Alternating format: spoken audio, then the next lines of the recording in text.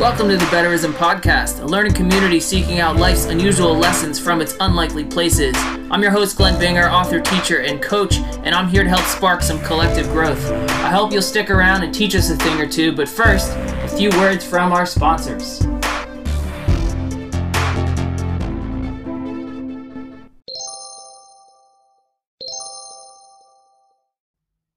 This episode is brought to you by Meto Life. Meto Life is a health and wellness brand.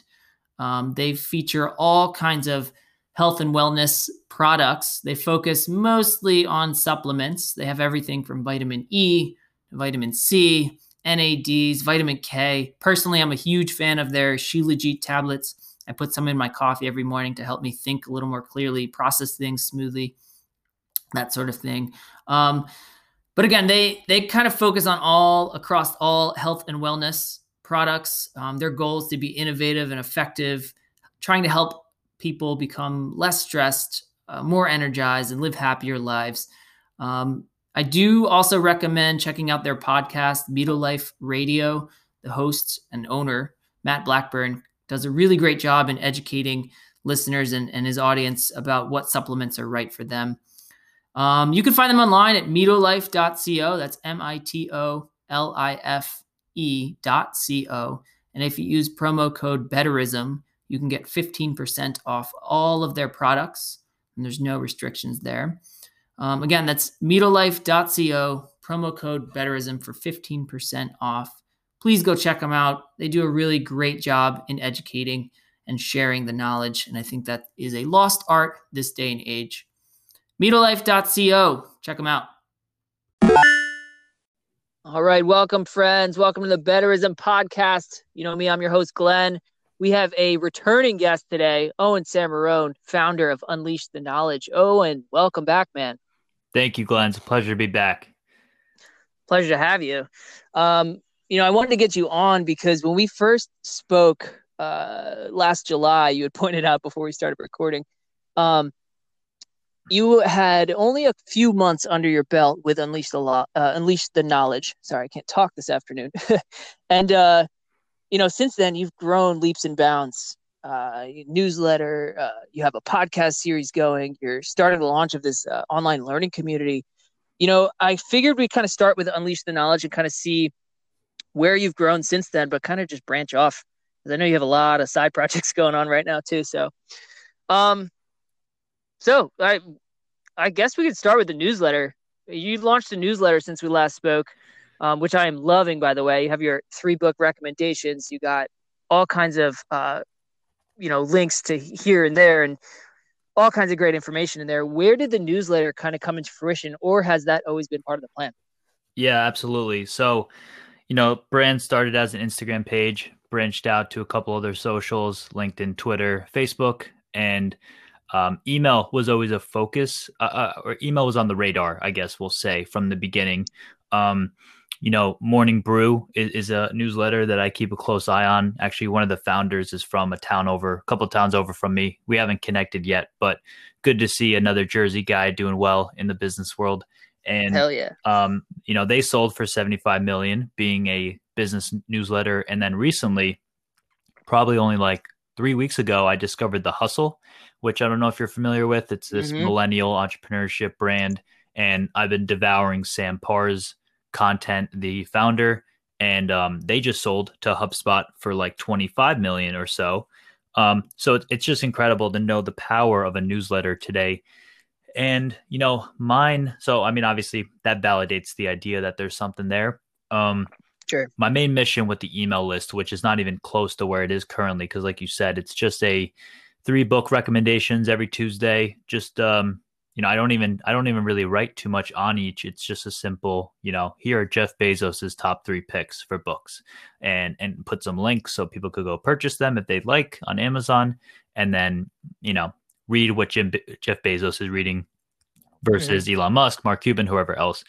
But my vision for this is to, distill the biggest ideas and topics from these nonfiction books and get it over to people in 5 minutes or less to consume and, devour and then implement those takeaways right away.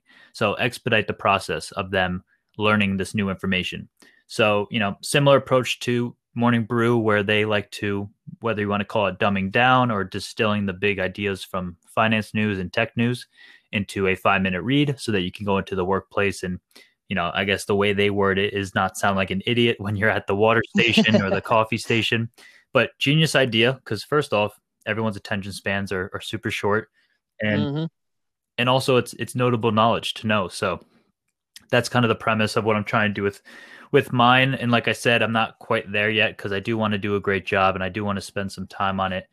And that, of course, takes me, going through my book notes and finding the big ideas. But yeah, I have this audacious goal kicking off 2021 to grow this email list of 500,000 people.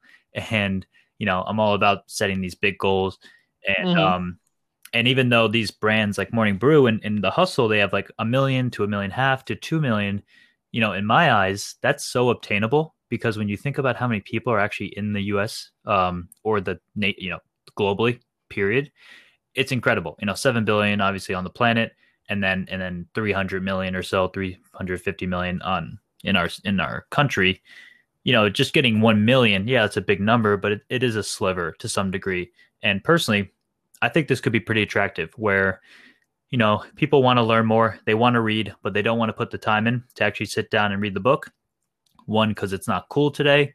And two, it takes time, of course, and no one has any patience. So I'm kind of expediting and streamlining that process to get the information to them far quicker. And we'll see. I mean, I need to dedicate more time towards it, but I think it has some power to catch wind. Sure, sure. And that's easily an attainable goal. I shouldn't say easily. It is an attainable goal to reach that. Like you said, like the numbers in ratio. You think about how many, and then on top of that, how many multiple email addresses people have. You know, Ryan Holiday preaches on this a lot too, talking about how the power of the newsletter has never really left, right? Like our technology has kind of evolved along with email, and it's kind of grown beyond it as far as reaching people. But the art of the newsletter has been steadily growing since the birth of email. I mean, I always think of the success story that is Maria Popova, and her website Brain Pickings, how it kind of started Mhm. out as a newsletter and then turned into the blog, and now she runs both. Um, and of course she has a team and stuff like that that kind of helped her grow there. But that, and we're talking like 10 years in the making of that, and you are only just now launching in 2021, late 2020, I should say, with the newsletter. And the other thing too is like you touched base on the bite size of it. Right. I think that's super important this day and age because I subscribe to a lot of book related newsletters. Personally, I like to read, so I don't really mind it. But I can see where you know time is of the essence these days. As well as I do. I'm sure listeners can relate to that as well. Carving out 10 minutes to read an email isn't always necessary, isn't always possible. Whereas if you have like the key concepts from so and so's top 3 books, at the very least, that's kind of like your pathway, right? Like then if you choose to dig further, you can okay, Bezos bought this book and he loved it. Now I'm going to dig into it because I'm into the 3 points that Owen pointed out. So I think that's definitely um, produces a lot of value these these days when people are in such a rush to work on their own things. Um, Absolutely. it's it, Absolutely. it's interesting too. It ties into like what you kind of launched with the Instagram as well. So how do the two things kind of tie together? I mean, it's obviously the brand kind of, it links the two up, but as far as producing the content, do you find any crossover there between the Instagram and the newsletter? Yeah, good question. So there's yeah, like I mean, the newsletter is probably going to be more text based, so more so probably touch Sure. upon my captions of um my Instagram post because obviously it's visual and then that's the text component. But um Right. no, there's definitely some overlap. I would love to, this is something I haven't done. So when I started showing my face on the brand, it was for two reasons. But the first reason was to provide more value to the author and promote their book with a video review. So that was me. There's a larger purpose behind that. I wanted to, Hmm. build trust, show my face, give my two cents takeaways. I don't know if viewers, see themselves in me, or they can just relate because I'm a younger guy and maybe they're thinking of how they would think towards this book. So that was first and foremost. And then the second reason was for the podcast. So I do my podcast, and I have video recording and so forth. But one idea that I can use video again that can touch upon the email is maybe do a 1 minute kind of one takeaway, one book bite video on Instagram, and then elaborate on that in text form in the email. So that can, deliver the same sort of message, whether it's the same exact contents that I'm sharing, one's in video and one's in text. Because again, you don't know if everyone's on, you don't know which platform people find you on. Like I'm sure I have a lot of fans or audience members on LinkedIn that aren't on Instagram. So there's Right. people over there that maybe people just like email, and that's kind of their medium that they like to consume news and knowledge and so forth. So yeah, there's definitely some overlap. It definitely makes the job easier, as a content creator, that you can just repurpose content, like something, that we haven't touched upon yet. But I actually just dove into Twitter a bit more, and I'm actually fascinated by Twitter. I was never really much of a tweeter or someone really on the platform, mainly because I'm a visual learner, and that's why I love Instagram. I love to, see the image, see the work, and so forth, and Right. not so much, I guess, text based. But as I tap into Twitter some more, it's actually the really intelligent people that succeed, because you have to be able to, again, I always use this term dumb down, but I don't even know if that's the proper way, but you're able to distill the big complex topics that you want to get across into this 280 character paragraph or couple sentences. So that's Right. powerful, and that does very well. So yeah, I mean, but I've been doing well on Twitter because I'm repurposing my content from Instagram. So it is, Hmm. they're different countries. People like to call them. Each platform has their own Yeah. rules, has their own style. But to your question, I can definitely get some inspiration or some direction from using some major social media platforms and the content I'm pushing out there, and then repurpose for email as well. Right. And the reason I have to is, this has come up on the podcast a few times in some previous episodes about using multiple platforms, but with similar content. So, like taking the homework you're doing of reading a book and taking the notes and kind of like learning the content within that book, and then applying it within the boundaries of each separate platform. I think it can be a little overwhelming if you don't look at it that way. Like if you look at all these platforms as like, oh, I got to make an Instagram post, I gotta Twitter, I need to send out the newsletter, and you look at those as separate entities, it can be a little bit overwhelming as somebody who's trying to produce content and reach as many um, followers or fans as possible. And if you start to recognize that you're able to kind of like spread the content across the mediums, you start to realize how much you have. You know what I'm saying? Um, that's not easy. I don't want to make it sound like it's easy to do, but your content has a little more mileage in it than you think it does. Absolutely. And I, not that I disagree with people that say you really need to, curate content for each platform. Right. I mean, I get that, but believe me, I've used an Instagram picture on every single platform, and have pushed it out with the same exact caption, and it gets some eyes, and it gets the value across. But yeah, if you have the time, if you have the team, if you have the dedication, by all means, study each and tailor your content that way. But Yeah. by no means should you overwhelm yourself. You can, easily build a multi-platform social media presence by getting really good at one platform. That's what I'll say. Try to be an expert in one platform like I am with Yes. Instagram, but then repurpose your content for the other platforms. I mean, you can see my content elsewhere. LinkedIn, I probably get a couple likes, but my following is growing slowly. So I mean, the content's getting out, but Instagram is definitely like the focus, or the main driver of my work. But Yep. again, yeah, to your point, don't overwhelm yourself. Don't have that paralysis of not pushing out content. I'm literally the opposite. Whenever I hear things like that, I don't check my work enough, and I'm more focused about getting things out because I honestly, personally, I just don't care about perfection. I'm all about just getting it Mhm. out there, see what happens. And what's great with social media is you get a direct response, feedback loop in a matter of seconds or minutes. So yeah, Right. definitely don't be overwhelmed. Yeah. And then perfection often comes with that feedback, right? Like then you start to recognize like, oh, maybe I shouldn't do this thing anymore because so many people are reacting to it in a negative way. And, that's part of the learning process. You kind of walk your way through and you kind of experiment here and there. It's not like you're trying to publish a book. Like, of course, that's going to be a lot more perfect than like a social Right. media post, right? Right. I mean, there's a huge difference between platforms there, and it's Yeah. important to recognize that, especially someone who's essentially the whole platform is around books and knowledge, so to speak. Which is your so I know Instagram is probably your largest. Which is your second biggest subscription?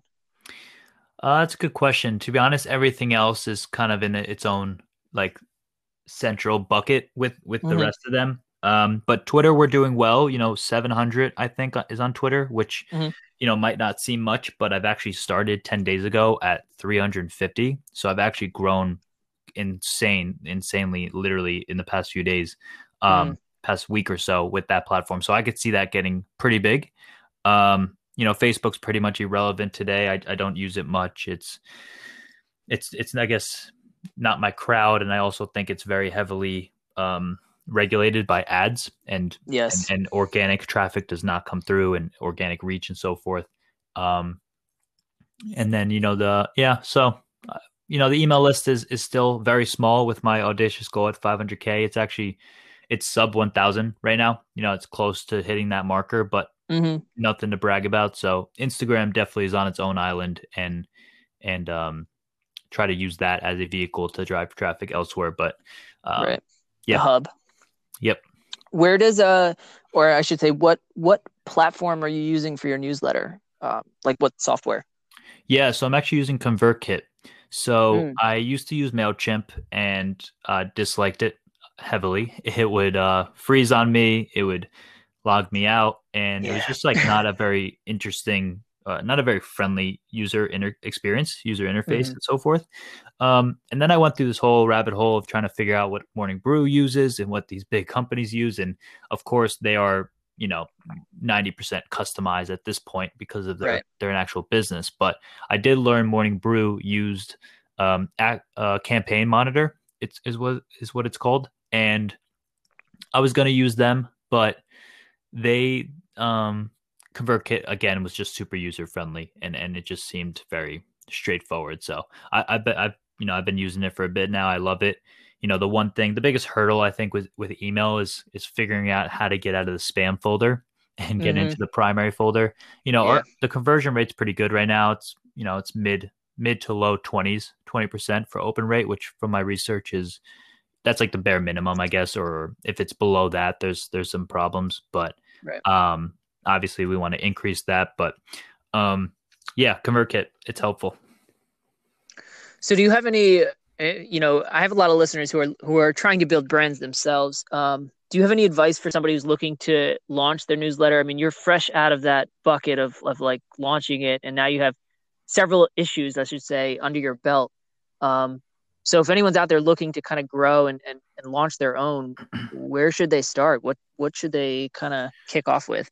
Yeah, absolutely. So, first and foremost, don't pick a broad topic. Try to be pretty niche to some degree. So, Mm, I'm not an education newsletter. I'm trying to get the big ideas from specifically nonfiction books over to people in a quick amount of time. So that's right. that's niche enough.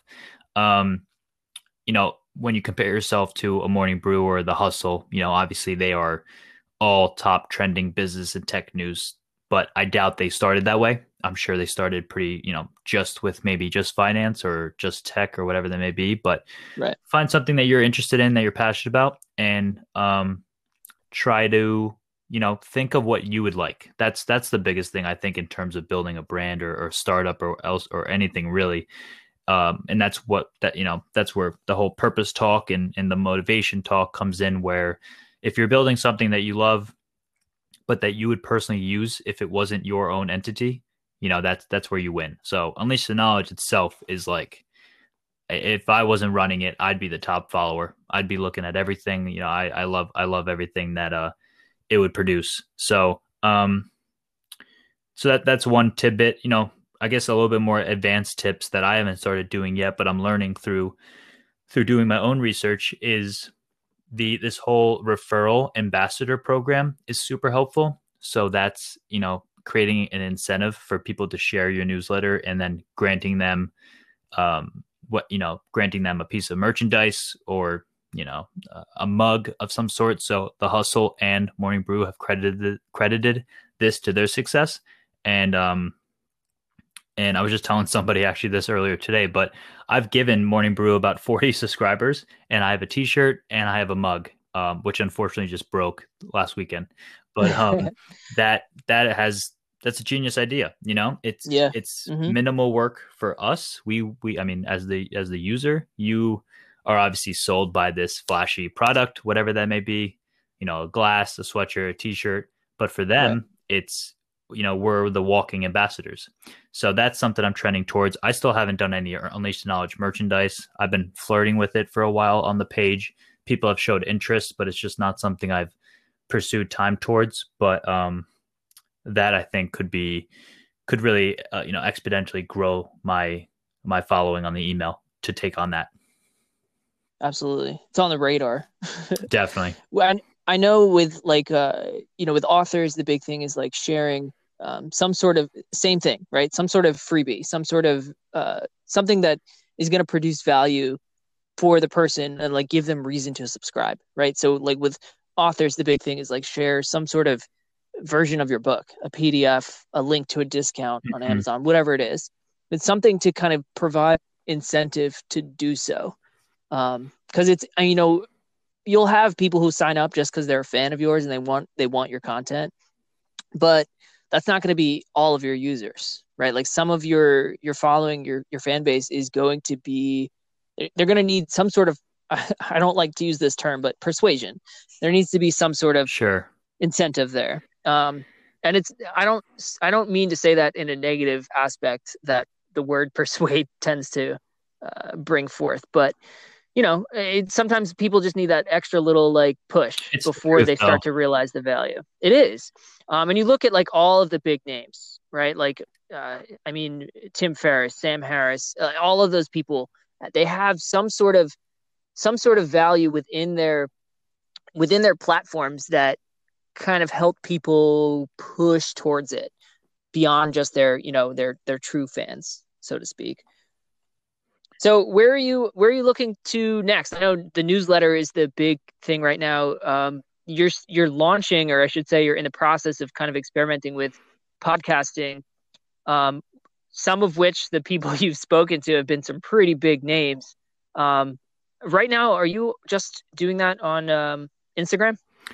Yeah, so actually, it's funny, and I shared a bit before the call that or currently the podcast is actually not on the real podcast platforms. It's, the video and the audio is on YouTube that people can check out. And then I'll post snippets, little teasers per question on each social platform, obviously mainly Instagram. Um, Hmm. yeah, a next step would 100% be get it on actual platforms.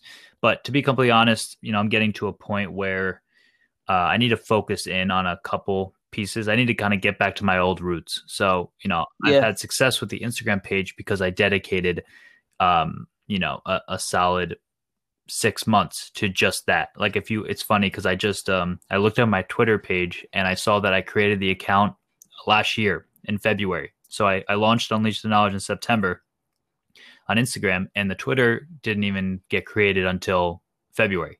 So hmm. that just shows that I gave my really serious focus to one thing, and I grew it, and it's had success. Oh, that definitely seems to be the model to move forward. But now I've gone to a point where I'm trying to branch out far too much and have a little have like 20% effort in a couple things versus 80 to 100% effort in one or two things. Mm-hmm. But that being said, I do want to just get the, audio, the audio clips on actual podcast platforms for people to listen, moving forward. But in Right. terms of running the podcast consistently, probably going to be a one or two episode kind of a month deal versus once a week or multiple a week. Yeah. Because yeah, again, I mean, there's some other work I'm doing that we'll touch upon a bit, and then the email should also have more focus. And I'm also actually building out a website that's been long overdue for Unleash the Knowledge itself, where hopefully there's links from blogs that connect to the email. So if you get a book bite in the email and you like it, it'll bring you back to the website. Maybe you could read a blog post on it further. Maybe you could read the full summary. There's more information over there. So there's Right. a lot of moving parts, but definitely need to get focused in on a few things that I enjoy the most and I can see have the most return in a, I guess, quick amount of time. Right. And that's important too, to not spread yourself too thin. I feel like these days, when somebody's trying to launch, their business and their brand, there's so much pressure to kind of like be across so many platforms. You got to be on Medium, you got to be on Twitter, you got to be on Instagram, you got to have a newsletter, you got to be on Facebook, you got to be on LinkedIn. Like there's a lot going on, and if you're not careful where you place your focus, you spread yourself too thin, and then you're just inefficient when it comes to all of them. So it sounds like right now you kind of have Instagram under your belt. You're building the newsletter, the website, the podcast. And I know like the newsletter is kind of like your focus right now. But I do know that you have, like we just spoke about, you have plenty of moving parts there, which is a little challenging. So is it just you? Do you have a team? So it's mainly me. I actually do have a team of about 10 interns that I've reached out to from my alma mater at University of Rhode Island. So Mm-hmm. they're helping with some work. They're not so much driving any of the machines quite yet. Um, they're seasonal or they're semester wide. So as the days go, I'm gonna blink and it's gonna be over. So I Yeah. probably should up that a bit. But yeah, I have some people helping with email, some people with content creation a bit. But yeah, unfortunately, it's like still not unfortunately, but I am, there's a bottleneck and it's me and I'm the one kind of running everything in that Right. sense. But yeah, no, that's probably like my biggest flaw in a sense that I love to bite off more than I could chew. And it's bizarre because like I just said, when I think back to when I didn't do that, things, the results were so much better. There was just, Right. well, first there was low stress and then there was probably more enjoyment because I was just focused on one thing. But yeah, I mean, it's interesting, but I think there's still moments where you should try a couple things and then see what works or see where you're most passionate and then maybe, lock into that. So I'm kind of going through that. And now the email is popping up a bit to be one of the leaders of the next thing to pursue. Just because I keep actually, so Sam Parr, the founder of The Hustle, he said this on the podcast. I thought it was brilliant. It's not groundbreaking, but it was a serious realization. He had mentioned that, building on Instagram or Twitter or one of these platforms is like renovating a rented apartment when the rent keeps going up every month. When I heard that, I was like, wow, that Wow. makes a lot of sense. Yeah. Yeah. And I'm stoic in the sense that, I'll wake up tomorrow and Instagram might be gone and there goes, my main driver. So I'm not I'm not a pessimist in any way, but I do understand that things can, the light switch could be flipped off one day. So focusing on Right. email is important because that's a piece of data that, you could hold closely to yourself and you could transfer and you can, have a direct relationship with your consumer or your viewer, whatever that may be. So those are some Mm-hmm. realizations that have happened and going to take the right steps moving forward to pursue them. Yeah. And it's tough too. I mean, you're still at the beginning, man. Like I know you only have a year and a half under your belt of Unleash the Knowledge brand, and it takes a while to kind of get to the point where you have people working underneath you kind of managing the moving parts as if they were you. Like it's difficult to kind of let go of the babies, so to speak, It, and definitely. it takes time. I mean, that's not something that's going to happen tomorrow. But like you said, keeping your eye on the horizon there is the important part, because you have an end goal in mind. And if, for listeners' sake, no matter what your brand is, whatever you're trying to produce, you got to have the big picture in mind. Not necessarily at the forefront, but it needs to also be in the picture. Absolutely. Because It you got to take the baby steps. You got to make progress, not like the perfection piece, because the progress will lead to that. Exactly. And the best way to do that is to focus on one thing, one or two few Mm-hmm. things to really Absolutely. again, to not stress yourself out, and then to really become an expert or someone pretty proficient with that one platform, or I mean literally whatever it may be. It could be, it could be painting, it could be writing, it could be any skill. Um just immersing yourself in that one piece, and then moving forward, cuz you'll it's the old adage, if you the man who goes after two rabbits, he catches none. So I try to remind Yep. myself with that, and somehow I still don't listen to myself, but we'll see what the future holds. I'll definitely do a better job soon. It's always easier said than done. Exactly. So jumping back to the podcast, you've you've been talking with some pretty spotlight, big name people out there. Most notably, the one that always comes to mind is Jim Quick for me.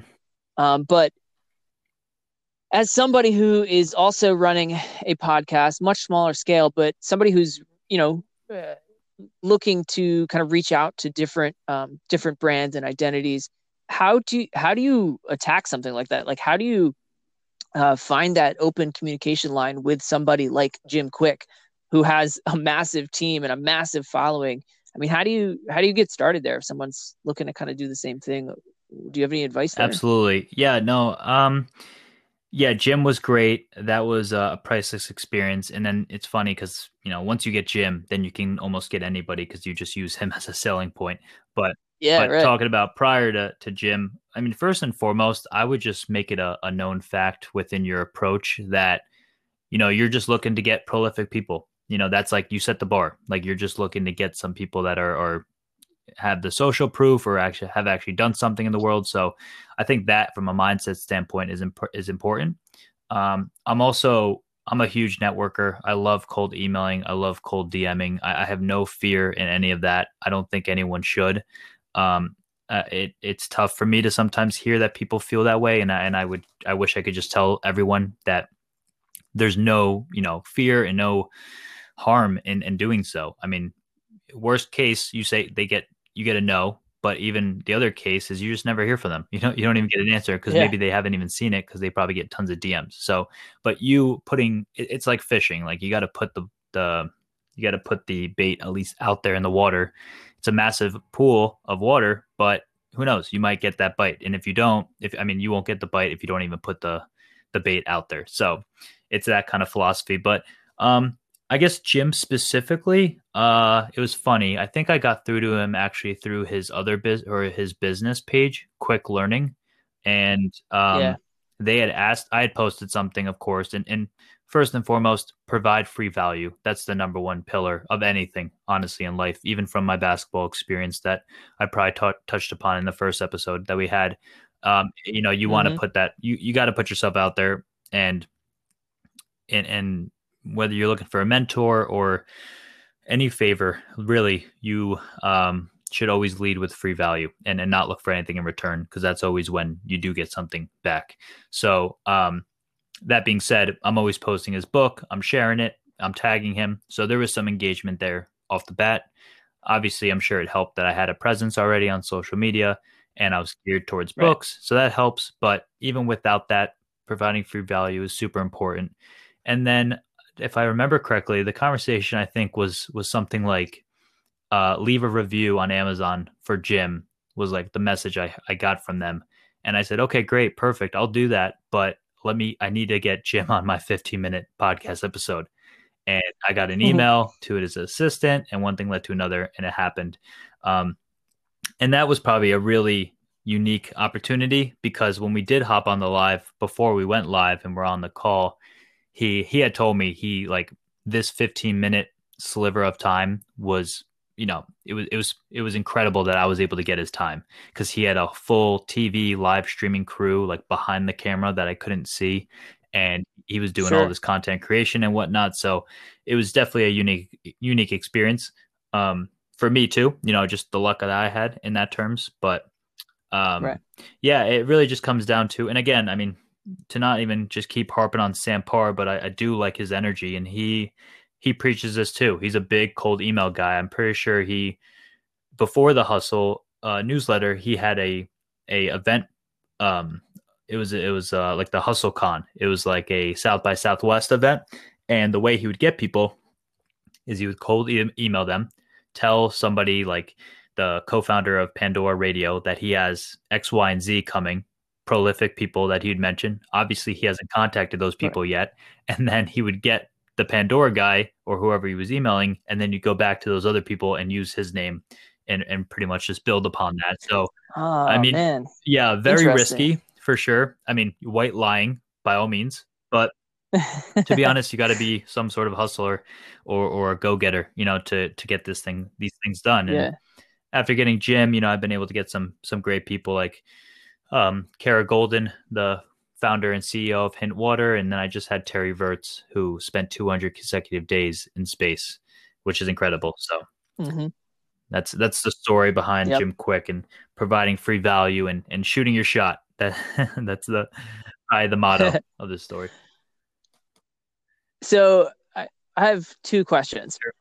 and feel free to answer these however you'd like. But first of all, how do you prevent yourself from? I guess the only way I could say this is like fanboying. How do you not like fall over like, oh my god, I'm talking to Jim Quick, And follow up question: how do you approach the cold call to something like that? I know you touched base on like some different techniques, but like you specifically, what kind of things are you talking about when you say the word free value? Like, what kind of things are you offering aside from like, oh, I also had Jim Quick on the episode? Yeah, two great.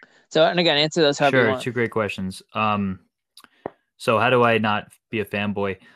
That, to be honest, probably stemmed from being in basketball, where I've already met some pretty significant people, and actually, it's funny. Like my two fun stories of college, I met Travis Scott and Mac Miller during a concert, and then during the airport. That's And awesome. yeah, Mac Miller is, rest in peace. He was a really big part of Yeah. my life in middle school and high school. And if you knew me then, or if you ask friends from high school, they'll know that I knew like every lyric. So for that to happen was awesome. But meeting them, and then also meeting Lamar Odom and other top basketball players through my basketball experience, and then even being a part of these top brands like Rhode Island and UConn, and being able to go to the Madison Square Garden and being on that court, and then going to the Knicks locker room, I kind of developed a I developed a perspective that these people are no better than any of us. We put them on this pedestal just because they Mm-hmm. have this social media following or they've accomplished something great. I mean, by all means, I respect so many people, but if I were to run into Jeff Bezos, and I'm literally saying this might not sound like people can believe me, but I probably wouldn't fanboy, because he's just a regular guy that is intelligent by all means, but he saw an opportunity and he just seized it, and now he is who he is. Mm-hmm. Yeah, he's worth tons of money, and he's running one of the greatest organizations that we've probably seen in my lifetime so far. But, he's a guy from wherever he's from, New Mexico or something, and he went to college and he's done his things. He's also made tons of mistakes that are, publicized, that we've all seen. So that's probably the core piece. Having that basketball experience, being around people that are so called, prolific, these UConn alumni players, Kemba Walker and Jeremy Lamb, and Coach Jim Calhoun and so forth. So NBA players and whatnot, and even these artists, the rappers. I kind of just developed that perspective that Right. to just not treat them as gods is the best way to put it. And then I guess even just having these podcast episodes, there's no room to have that reaction, because you only have Yeah. them Right. for a bit. So you got to control the emotions. I mean, one way or Right. another, if you're able to get through to them, you got to make the most of that moment. Mm-hmm. So that's the first piece. And then you said examples of how to provide free value. So Yeah, so like you talked a little bit about free value, but like what, like specifically, what do you offer? Not like what should people offer, but like what does Owen offer? yeah, You know what I'm so saying? I guess best way to put that in current terms. I mean, I'm sure I can touch upon this a ton, but let's just say unleash the knowledge. So a way I could provide free value to someone who's got 1 million followers is I can say, I'll put your book in front of my audience for free. So I have this curated audience of readers and learners, 47,000 people, potential people that could see it. Nevertheless, the people that they share it with and the tags and whatnot and the impressions. But that's just me utilizing a platform I have for their good. And it's aligned with what they're doing. It might sell books. It might get them exposure. So that's one thought. Mm-hmm. Another piece, I guess, is so like in basketball, providing free value is, offering up your time, offering up your nights, just literally volunteering for different tasks and, tasks that don't have any money tied to it or whatnot, or just going out of your way to do something. So there's no clean cut. It's a pretty broad term, of course, but I'm sure if you just do a quick deep dive into yourself and what you do for work or whatever that may be, I'm sure you could find different ways on how to help or so forth. So I guess the most practical example in basketball would be, instead of going out with your friends, go rebound for a player who wants to get extra shots up that night. And the byproduct of doing that is people will see that you're dedicated. You'll have respect for the coaching staff will have respect for you. But furthermore, that player might shoot 20, 30, points the next game because you were there for him getting those extra shots. And then that leads to games won, that leads to championships. And then, before you know it, you're at UConn and you're at one of the most storied programs. And, you have an experience like that you could take to the grave. So different things like that. Yeah, I mean, probably can just rattle off different examples, but simply just, I guess one piece I will include lastly is find ways to make people's life easier and don't ask for money in return.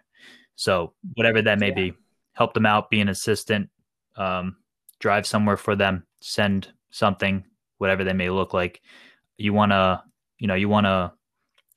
just make someone's life easier and not ask for much in return. And then the return is always 100x if all goes well and you do a good job. Right. That step becomes the foreground for future steps, and it's the progress is not, I think a lot of people have this idea in mind where, you're trying to reach that end goal and it's just a straight line. And right. That's the furthest thing from the truth. I mean, you have to take steps towards it. And some of those steps are massive. Others are tiny.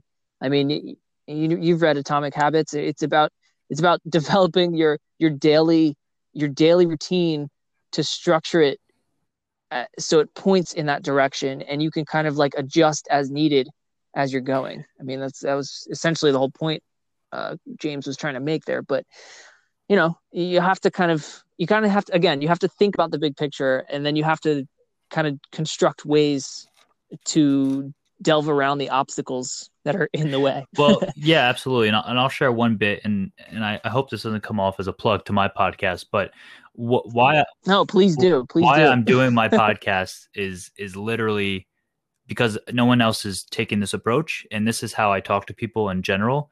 So, you see when someone becomes successful, it looks like an overnight success, blah, blah, blah. They get the press, they're this person now.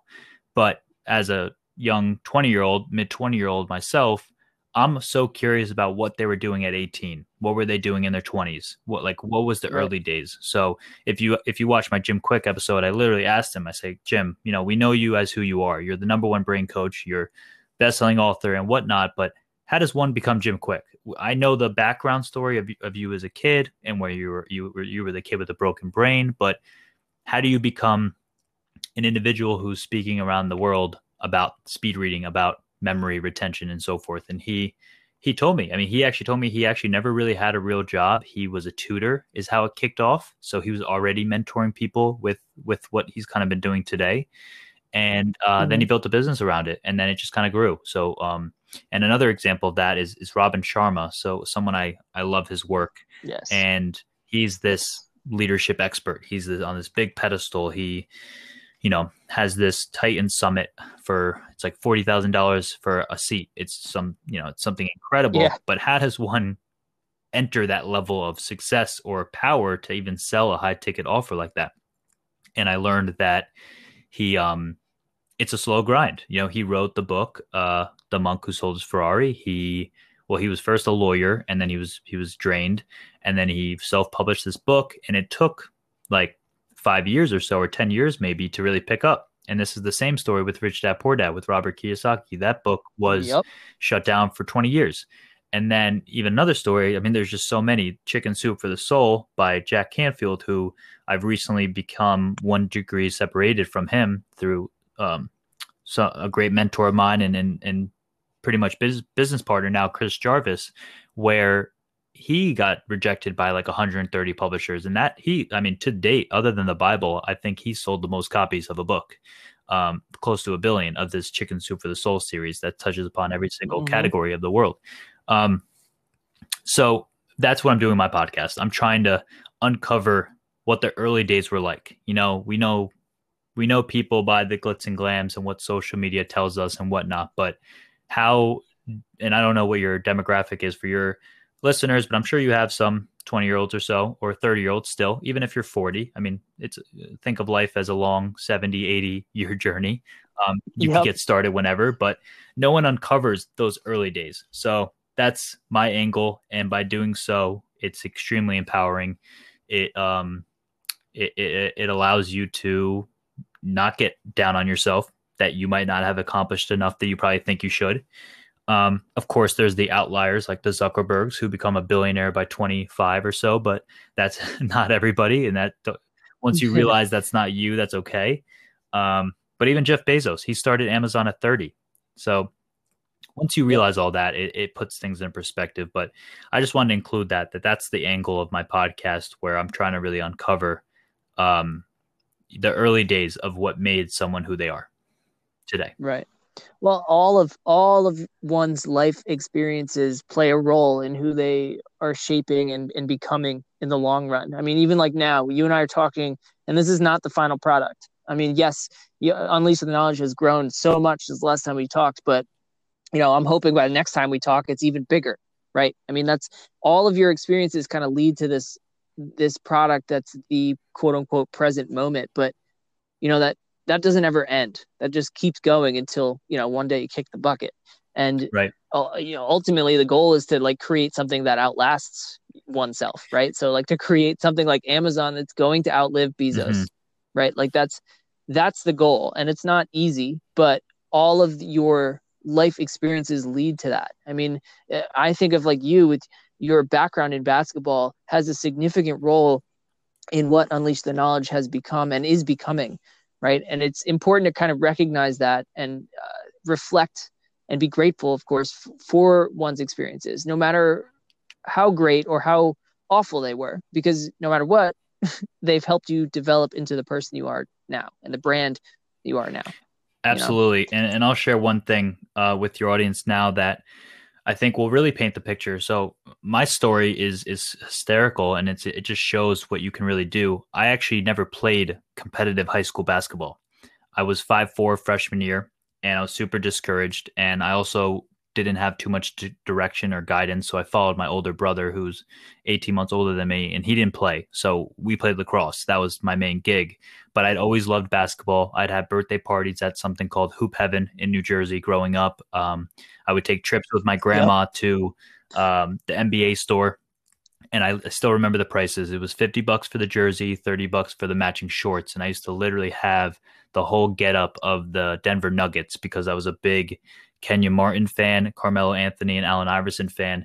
I also had the Manu Ginobili with the full Spurs suit, but throwback. Yeah, exactly. And it's that's the story though. But and I mean, I could play the game, but I mean, I don't look ridiculously unathletic, but I'm definitely not a Division I player by any means. But I have 2 rings in Division I basketball, and I traveled the world, the nation with 2 teams, and I made it to UConn, which is, I mean, not including 2021. If you think about 2020 and back, the past 20 years, they have the most championships, 4 championships in 20 years. And that's from a kid who didn't even have the credentials to even be on the court or be a part of the team. So hopefully that inspires people. But that's my story, and I'll be hopefully preaching that till, like you said, till I kick the can. But that just shows, you can literally do anything you want, and don't let people tell you that you don't belong there. Believe me, I was told I shouldn't be there, and but look what happened. I mean, I have a framed jersey in my room with my headshot and my last name and 2 rings and loads of years of experience and memories that I can replay in my head. So hopefully that jolts people into the right direction to pursue what they want to do, even if they don't quite have that resume already built for them. Mm-hmm. The truth is you just never know. There's no one, anyone who says they know, they're lying. I mean, you just don't. You have the goal in mind again. You have the direction you want to head, and you might not follow the exact road that everyone else took to get there, but if you're pursuing it, you're going to get there. Absolutely. So, I think that's an awesome segue. I wanted to also bring up and talk about this new endeavor I know you're working on. You kind of made a soft announcement about it on your page, but you're launching a new learning community. I guess kind of side by side with Unleash the Knowledge, but it goes by a different name. I want to let you do the explaining and talking about it, but would you mind bringing that up a little bit, talking about it, diving in? I don't want to, blow up your spot or anything, but no, absolutely. I'm happy to share. So this new startup, it's called Gura, Gura. The website's gura.io. It is, the best way to explain it is a couple ways, but it's an education technology platform focused on live virtual videos. It's like Clubhouse, if you're familiar with it today. That's an app blowing up, which is all live audio, but we're live video. So think Coursera, Udemy, Masterclass, but this platform is strictly live rather than pre-recorded classes or sessions, rather, because it's more than just a class. It could be a Q&A, it could be a webinar, it could be a panel discussion, it could be all sorts of things. But it is live, virtual, so you're safe at home from COVID and you can still learn from people in real time. And the biggest pillar is that we're trying to empower the creator economy. So how we're different from the Coursera's and masterclasses is you can be an expert in your own way, but society might make you out to not make you an expert because you don't have a PhD or you don't have the certain research backing or you don't have, the I don't know, the background or so of what they picture an expert to be. But it's for people like myself, even with Unleash the Knowledge, even though I'm a part of the team of Gura, I could use it and you could use it as well, Glenn, with whatever you'd like to teach. And you could charge people a virtual ticket. So it is we're trying to revolutionize education some more. Obviously, it's being disrupted in terms of where you learn and how expensive it is and things of that nature, and also who you learn from. So there's tons of prolific people on social media that are either fitness junkies and they're teaching you how to get a workout in during quarantine, or someone that just loves, who knows, bird keeping, and he can teach you how to be a bird keeper and do that from, again, the comfort of your home for a fraction of the price that you might think it would cost. So that's Gura. We're set to launch first or second week of March. We already have a ton of people on board, some beta testers, and a couple other pieces I'll note that is very interesting about it is if you're a host, you'll have the opportunity to donate some of the earnings that you obtain to a cause. So we're going to partner with 10 to 15 causes like mental health research, Black Lives Matter, child hunger, immigration reform, and so forth. So not only are you profiting, you're making money off your expertise and your influence, but you also have this opportunity to, meet our audacious goal of inspiring humanity and changing the world, period, by giving some money to these causes. So those are some of the big factors. There's some other cool features within the page, but it's going to be, a database of classes, almost like a YouTube, but they're all going to be ticking time bombs down to the point when they actually go live.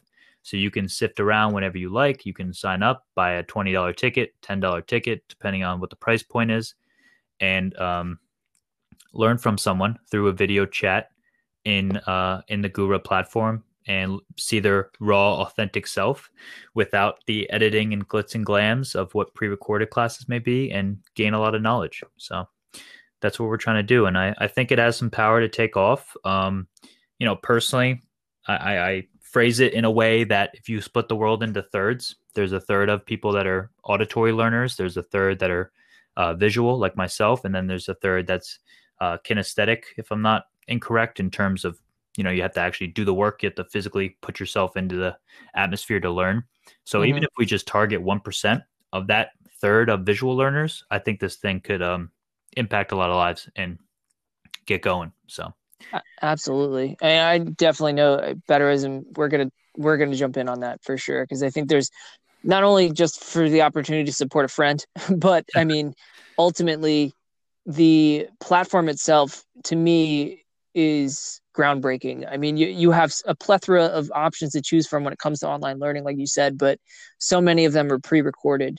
And, not that there's anything wrong with that style of learning, but, just speaking as a teacher, there's a power in the live moment that does not exist when you're studying, a video on YouTube or masterclass or whatever it is, and the ability to kind of connect with your audience, with your students, so to say, in an authentic way, goes miles beyond that pre-recorded lesson. And I'm experiencing this firsthand with Zoom right now. As a teacher, like we're teaching kids online, which is tough because we've taken this online learning model, which is essentially meant for adults, and now across the country we're expecting kids to partake in it. And I think parents are definitely experiencing some trouble there, especially with the younger ones. But what I'm seeing and what I'm taking away is that it's more efficient to be in the moment with students than it is to like record a video for them to watch later. Not that there's anything wrong with that. But I feel like there's more power in that live element, that face to face, even though again, other sides of the world can via screen, but that ability to ask a question when you're stuck rather than going to Google and looking it up to see if anyone else had that same question. You know what I'm saying? Like there's just that element of that. So where did this come from, and how long have you guys been working on it? Yeah. So, I mean, to your first point, I guess just some piggybacking. There's, tons of research in terms of completion rates with just how low completion rates are showing in terms of pre-recorded classes, because no one's pushing you to finish them. So we're setting the classes to an hour max. One, because people have busy schedules and lives to get to, but also people's attention spans are very short. So an hour cap to learn from someone in a live setting virtually, I think could be pretty powerful, and you'd be able to gain some good knowledge to put into the world. And the completion rate will, ideally be 100% of people that enter and then stay through the whole thing, because it's live, because the person's actually teaching in real time. So that's something to point out. But yeah, so it came. So first off, I've kind of been praying on this, speaking out into existence. Even with Unleash the Knowledge, I'm kind of on this adventure journey trek to revolutionize education to some degree. That might sound pretty audacious, of course, but I got the master's before 23. I was a poor academic student in high school, and I flipped the switch, and I've kind of gone through the higher ed process that society tells me I should do. And it's all good and well. I mean, I'm not knocking education, formal education, by any degree. I think college is still beneficial, but it depends on who you are and what you're going for. Right. But I do think that, and I don't have to say this because it's happening in real time, that education is becoming more accessible, and it's coming at a far cheaper price, and it's able to reach people globally wherever you are on the globe. But where it came about, at least Gura and my involvement, is one, saying what I just said, kind of been speaking it out into the world, and it kind of came my way where I kicked off the year reading the Almanac of Naval Ravikant by Eric Jorgensen. So good. Yeah. So good. Who I actually had the pleasure of interviewing as well. Great dude in terms of just being the author and who he is as a person. But after I finished the book, that led me down my usual rabbit hole after I finish a book. And I ended up going to Angels List, which Naval created, of course. And Mhm. um, I had always had a profile, but never actually explored it. And decided to give it a go again, just see what's going on. And I ended up finding Gura. Um, the description itself, spoke to me. And then the position that was offered, which was like head of growth, business development kind of deal, sales role, outreach role, which is what I'm doing with the company.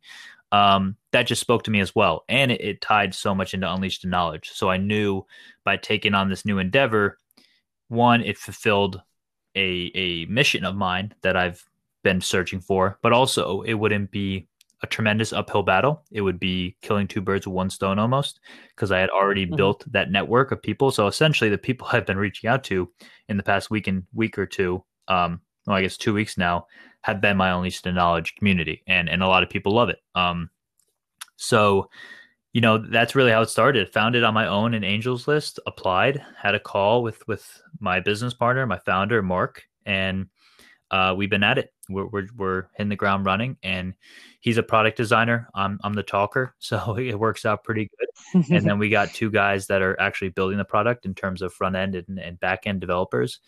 And Right. yeah, so we have this date for about a month out to launch, and yeah, that's really how it came about. It's funny, a book, and then a quick search, and then finding the listing that worked well with me, and then you know sold myself. And to be honest, what's funny, and Mark will say this, is that one of the main reason he probably went with me was the validation of Unleash the Knowledge and how I was able to build this community. So Right. it's funny how UTK has given me a new position that could potentially be my life's work to some degree, or be a big part of my life if things go well.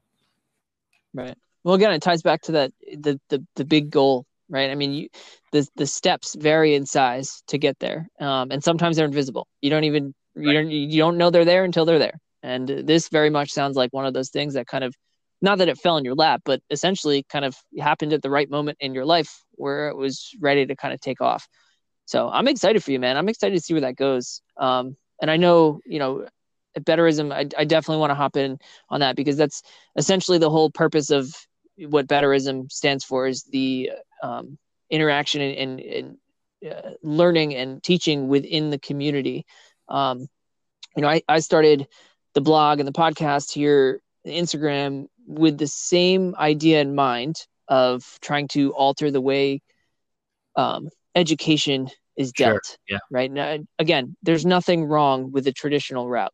However, I think as a species, we've kind of evolved past it, and I think we need to start thinking about how that's going to look going forward, especially now where 90% of us, 80% of us, I'm just making that number up, are working, teaching, learning from home. It's not the same as it once was. And I think we need to embrace that and kind of use it to build upon and move forward. And it's important to recognize that learning is not restricted to the classroom. It's not restricted to these lines that society has created for us. Again, not that there's anything wrong with those lines, but those lines are able to be stepped over and crossed over. But, not that that's easy. I know that makes it sound like it's easy to kind of do that, but it's important to recognize that you have that ability. You have the ability to tune into a podcast and learn a new thing just because you heard two people talking to each other. You subscribe to a newsletter, and you read this book bite and it led you down this rabbit hole. Like, learning is not so formal in the way that public education leads us to believe. And I think Yeah, that's I completely important. agree. And one thing I'll piggyback on that is, um, and I've always felt this way growing up, and I thought it was wrong, I guess, but I was always more of like a jack of all trades. I never had this one avenue that I was expert at or perfect at. I was a social guy. I could talk well, I guess, in front of people. I guess that was my biggest thing that I loved, but there was no sport I was fantastic at. I wasn't amazing. I clearly wasn't good in the classroom. So there was just different, I guess I would take notes on people and always think, wow, Jimmy over here, he's really good at this. And whoever is good at this. But I always felt I was a jack of all trades, which can be a negative because people always say jack of all trades, master of none. But someone like David Epstein, I think is his name. He's an author who wrote Range. And I think that's the new concept, that it's less of being specialized. I mean, again, by all means, if you're a surgeon, you should be specialized in that career so you don't mess up. But then again, even to, further that, people are becoming more generalists, but even that surgeon, he might be a great golfer. That's completely different from being a surgeon. So it's all about learning from different perspectives and learning different skills.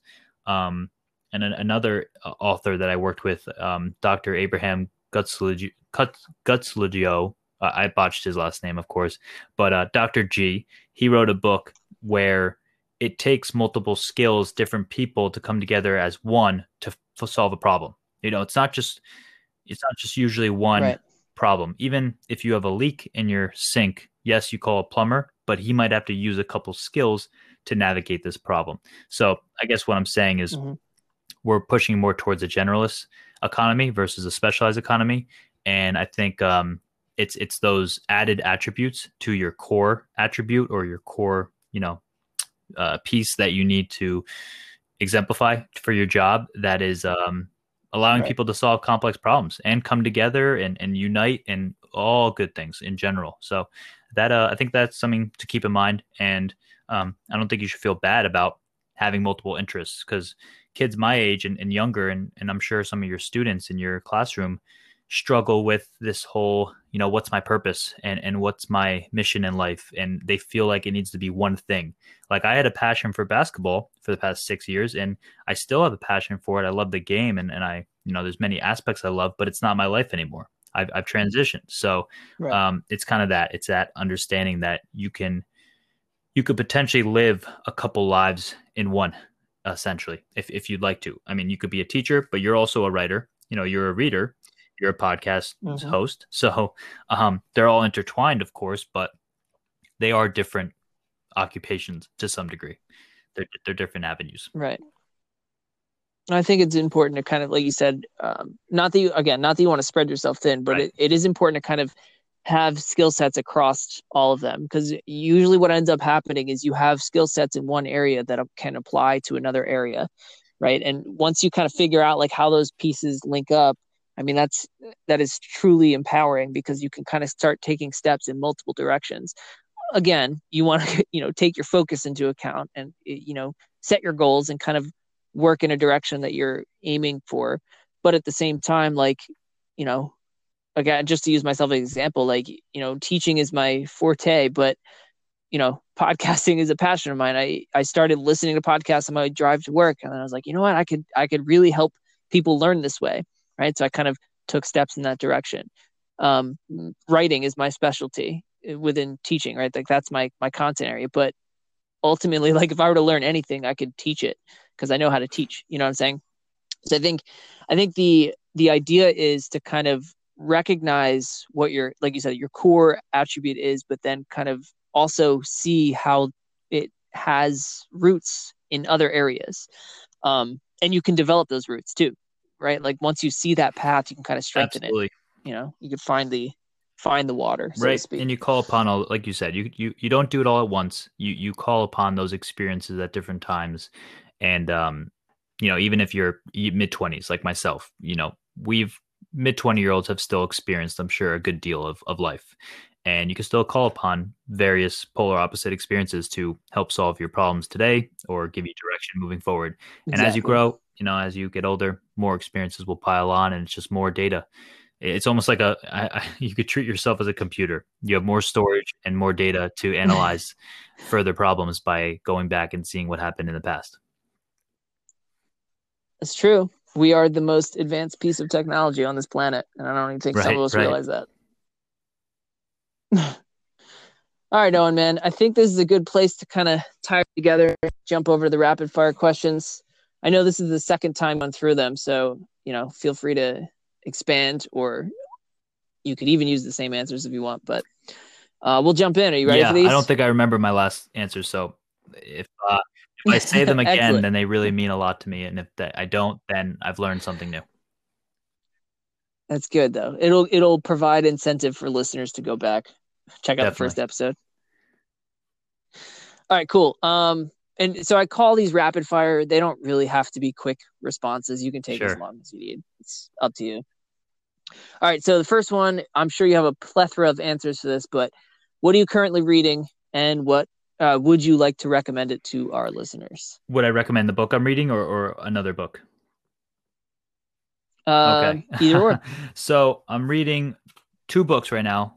One is by Brandon Ficara. It came out in December. It's called 90 Days of Failure and Some Success: Real Life Strategies for Surviving Sales Career Transitions.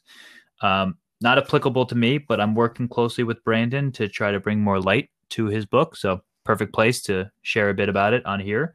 So if you lost your There you go. job from COVID or 2020, and maybe you're specifically in the sales world, this book would be helpful. Brandon was actually on the show My Name is Earl, and he's a comedian, stand-up comedian. So he's been through many transitions in showbiz, and now and then he turned into sales, and then he became a sales coach, and now he's an author. So he has a lot to share in terms of transitions.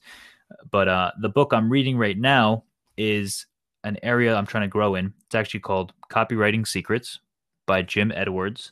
So I'm learning a bit about copywriting, and it's funny because it seems like if you're a good writer in terms of sales copy and whatnot, you can almost sell, poop to little kids. It seems like if you're able to curate the sentences in a certain way, and I'm not trying to sell garbage. I'm trying to be a better way. Of I'm trying to course. learn how to package my thoughts and what I have to offer in a better way. So that's why I'm reading it. But yeah, Jim Edwards seems to be one of the pioneers or modernized experts on the topic. So checking it out. It's been good so far, but those are two books. Excellent. I remember a few years back, Cards Against Humanity got away with something like that, where they sold like literal garbage. Really? I don't know how they got away with it, but I assume that was their end, because you don't really hear much about Cards Against That's Humanity true. anymore. I think But they're actually, yeah. again, like just because you know it doesn't mean you have to do it. Yeah, absolutely. But good skill to know, I guess. So we talked about this way earlier, but whether you're in actual sales or not, everyone's being sold one way or another, or you're selling others through persuasion Yep. or through just trying to get people on board with what you're about. So, learning the foundational pillars of sales and copywriting and so forth and persuasion, even though it's not the most glamorous topics, I think is super beneficial. It'll help you tremendously. Yeah, absolutely. I usually couple, when I'm reading on that topic, I usually try to couple that with, and this might just be my teacher self, but I usually try to couple those types of reads with psychology as well, because a lot of times that has to do Definitely. with like how those things Absolutely. operate. Yeah. So I don't know. All right. So question number 2, man. I don't think I remember your answer for this first one either, but what is your favorite meal to prepare and cook? Could be for yourself, friends and family, could just be in general, but I you got a think favorite dish? I mean, this hasn't changed in years, so maybe I said the same thing as last time, but I do come from a nice Italian family who has owned 2 restaurants before I was born and during a bit when I was alive, or after I was born. But I'm not the best cook. I need to get better at that for sure, and my girlfriend knows that. But I love a good scrambled eggs. That's like my bread and butter, and I'm a big breakfast guy. So I'm almost positive that's probably what I said last time, and I'll have to go with it again. But yeah, I'm good. I'm good with breakfast. I'm good with the eggs. It's not too challenging, but I do think my product is above average. So we'll go with some nice scrambled eggs to kick off the morning. You can't go wrong with that. It's a great way Definitely. to start the day. So, now that you say that too, I think that just a little spark went off. That was the same answer, but it's okay. Well, It's cool. That just shows. Go back and listen to the first episode. I need to spend maybe less time on my growth with the brand and maybe myself personally. Yeah. Maybe some cooking skills. That could be a next step. Oh man, it's all right. It could be. You never know. Maybe someone will on Gura. Exactly. Someone will teach how to cook other styles That'd of be eggs. perfect. If there's any listeners that could do that, talk to me. The Yep. chefs out there, Love it. reach out. All right. So third question. Don't feel like this has to be profound, but it can be if you want. What is one life lesson you'd like to share with the audience? Could be from our chat today. Could be something you've been thinking about lately. But Yeah, what do you live great by these question. days? And I've answered this a couple times recently, but my mantra, my motto, it really just stems from the fact that, tomorrow's gone. Who you were yesterday is irrelevant. Today is a new start, a new day. You can completely transform your life if you want to. I'm a living testament of it. I made a 180 in my own life in the past 6 to 8 years or so. And there's countless stories of people who have done the same, who have probably done a bigger jump than I have. Fortunately, I wasn't on so much of a downhill, but I did make a switch. But that's my big message, that tomorrow's gone. Today's a new day.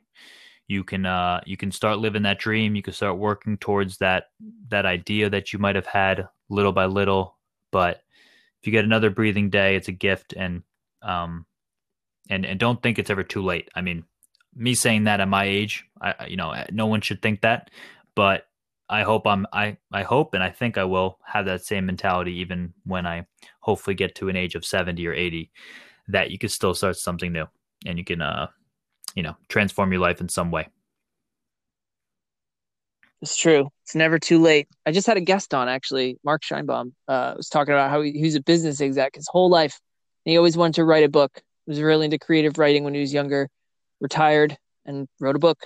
He just put it out, actually. I think it dropped last week, 2 weeks ago. But never too late. It is never too late to take steps towards something you desire. 100%.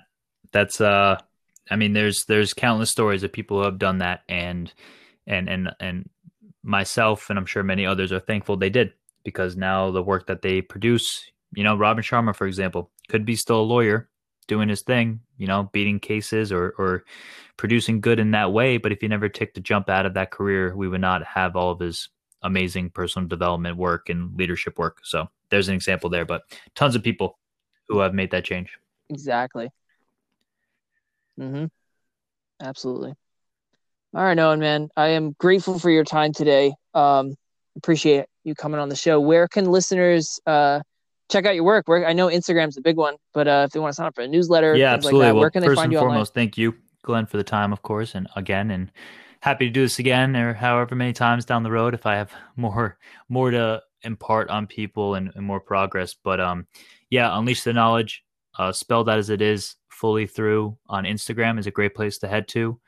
The bio link in the link in our bio has all the other ways you can follow and keep up to date with Unleash the Knowledge, whether it's the other social platforms or our newsletter. The newsletter sign up is in there. And then Gura.io. Gura's on social as well, Gura_IO, and then on Instagram and Twitter, LinkedIn and Facebook as well. But the website's Gura.io, and I'd be happy for you to check that out. If you go to it right now, there's an email capture landing page, and there's also some FAQs for you to learn more about what we're trying to do. And hopefully this, in about a month, March 12th, we will be live. So check us out. But Unleash the Knowledge, and I'm sure if you're following Unleash the Knowledge, you'll get more information about Gura as well, because I'll be promoting cross-platform. But those are the two places to follow my work. Excellent. All right, Owen, man. We'll talk again soon. Thank you, Glenn, again. In the future. Have a great day. See ya. Absolutely. You too. Later.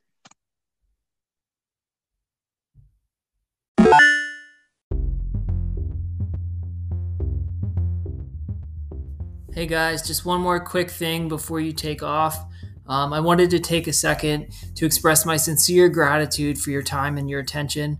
It's appreciated way more than you realize.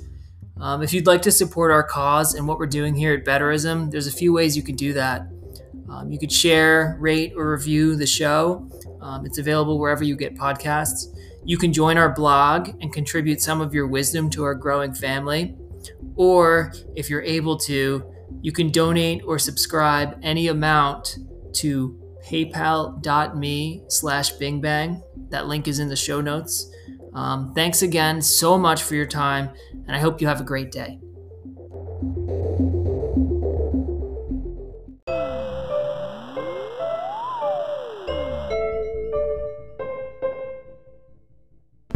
Well, that's it, friends. Thanks for tuning in. I hope to swing through again.